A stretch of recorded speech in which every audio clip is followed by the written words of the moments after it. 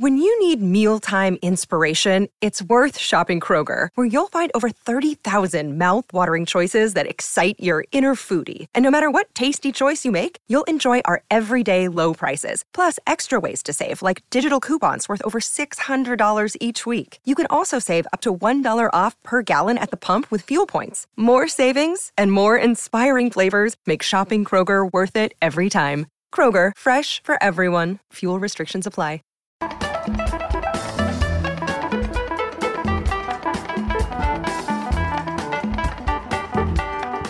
Now we turn to Katha Pollitt. She's been following the case of a laid-off worker at that carrier plant in Indiana. Katha, of course, is a poet, essayist, and award-winning columnist for The Nation. We reached her today in New York City. Hi, Katha. Hi, John. Well, Trump made such a big deal about keeping that carrier air conditioner factory in Indiana from moving to Mexico. This was during the campaign. He said he saved the jobs of the people who work there. What's the latest on that woman who worked there named Renee Elliott? Well, Renee Elliott appeared at a press conference held by a union group, and she said very eloquently how disappointed, angry, and forgotten she felt because she had gotten a pink slip, along with 215 other workers from that plant. So what's going to happen to her now that she's being laid off? A lot of people, especially on Twitter, which is such a fountain of meanness, took the occasion to call her words like stupid, ignorant, gullible, turned on by Trump's bigotry, selfish, and self-absorbed, because it was very clear from her little speech that all she cared about was her own personal job, and she was perfectly willing to let whatever happened to women, to black people, to the country as a whole. She wasn't interested. She just cared about her job. But people are kind of like that sometimes. When they're really scared, their vision contracts.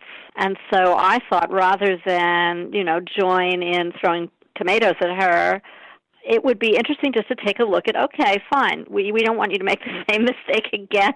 So what is going to happen now, thanks to the man you voted for and his Republican Party? And it's a very sad story. But first of all, she is going to get some kind of severance pay, isn't she? Well, she will. She'll get a one-time payment. She'll get severance pay and 6 months of health insurance from Carrier. So let's say that's all gone. That's all over. So let's say she goes on unemployment, and she's very proud that she's never done that. And I say, the Labor Department wants to give states greater leeway to drug test unemployment recipients. And that's very humiliating. Why should this person who, through no fault of her own, was laid off have to, pee in a cup? So then I say, okay, so after her carrier-paid health insurance goes out, she may find herself applying for Medicaid. Not good, because Indiana, under new guideline issued by the Trump administration, Indiana has become the second state to implement a work requirement for Medicaid recipients. It's very degrading. I mean, Medicaid is something that says we here in America believe low-income people are entitled to at least some basic health care. Yeah. And they shouldn't have to, sweep the streets for it. But maybe she won't be unemployed for a long time. Maybe she'll be able to get another job. What kind of jobs could she get in Indianapolis? Well, I suggest that maybe she'll get a job waitressing, which is a very, one of the largest categories of work for working class women. And then I say, now this is really terrible. The administration has proposed allowing restaurant owners to take the workers' tips and pool them and then redistribute them as they see fit, even to management and themselves. Or they could just keep it as long as they pay those workers the minimum wage instead of the sub-minimum wage that tip workers now get. So in Indiana, that's $7.25 an hour. But maybe she could get a better job than a minimum wage job. There's a lot of hospitals and health industry operations in Indianapolis. Maybe she could get some kind of white-collar job in one of the medical centers. That would really be great. And I wish her all the best. But you know what? Then I say, well, what happens if she suspects she's being paid less than men in the same job? Yeah. She'll have a harder time proving that now because the Trump administration has stopped requiring the Equal Employment Opportunity Commission to collect the relevant data on race and gender from employers.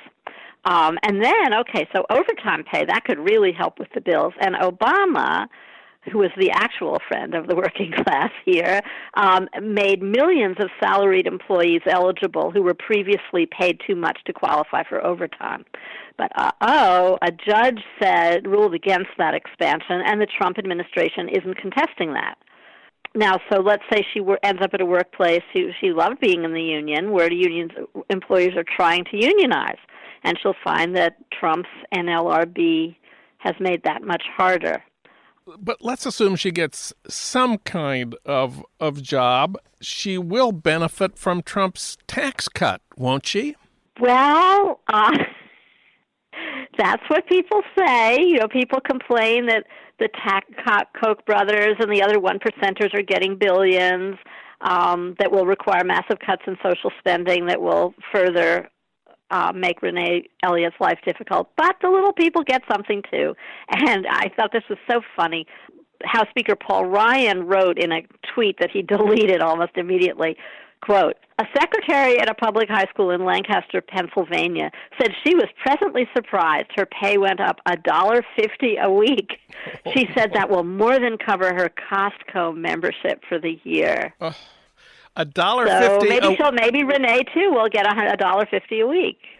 Well, okay, that takes us up to the things that have already happened that will affect Renee Elliott.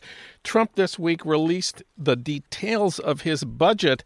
That has some more potential bad news for Renee Elliott, I believe. Oh, it's really terrible. So he wants to just slash billions of dollars from, for example, food stamps, public health insurance, and federal housing vouchers. And the food stamp thing is the one people are focusing on because it really is incredible. He not only wants to cut benefits very greatly, he wants a lot of people, millions of people, to be put on this program that the White House budget director Mick Mulvaney has compared to Blue Apron. So it'll be a boxed food delivery program, just like Blue Apron, with salmon and broccoli and all kinds of good things. No, it will not have those delicious things that people love Blue Apron for.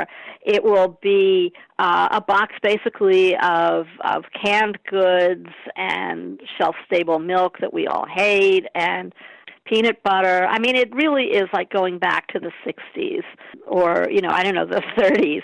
And, if you just think of the delivery problems of getting the millions of people that are, like 40 million people or something like that on food stamps.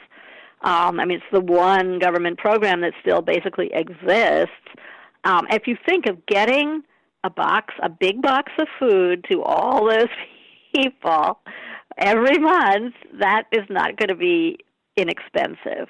And it's just like, we don't want you to have any money to make your own decisions. Well, why are they doing that? Well, eventually Renee Elliott will get old and go on Medicare and earn Social Security. At least she can look forward to that. Well, they want to cut those things too. And it's so funny because it isn't funny, it's tragic, but you'll remember that when Trump was campaigning as the big champion of the working class, we're not going to touch Medicaid, we're not going to touch Medicare, we're not going to touch Social Security. These are all wonderful things for ordinary Americans. And he's going to cut them all. He wants to cut them all. Whether it will actually happen, I don't know. What do you think of Renee Elliott now? She voted for Trump. Would you call her selfish and self-absorbed at this point?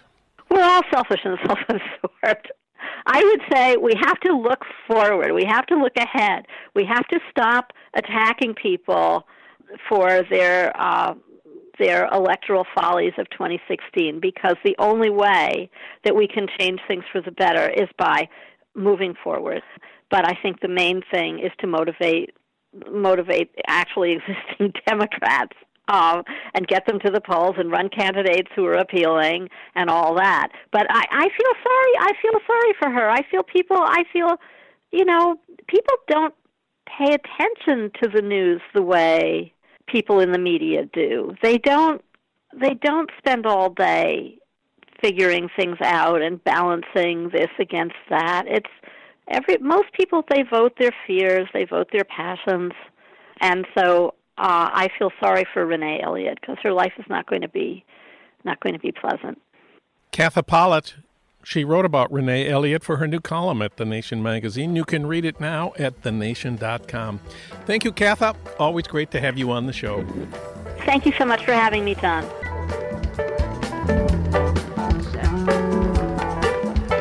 You've been listening to Start Making Sense, the weekly podcast of The Nation magazine. You can hear more interviews like this one at thenation.com, and you can subscribe to Start Making Sense at iTunes Podcasts, Pocket Casts, Stitcher, or wherever you get your podcasts. I'm John Wiener. Thanks for listening.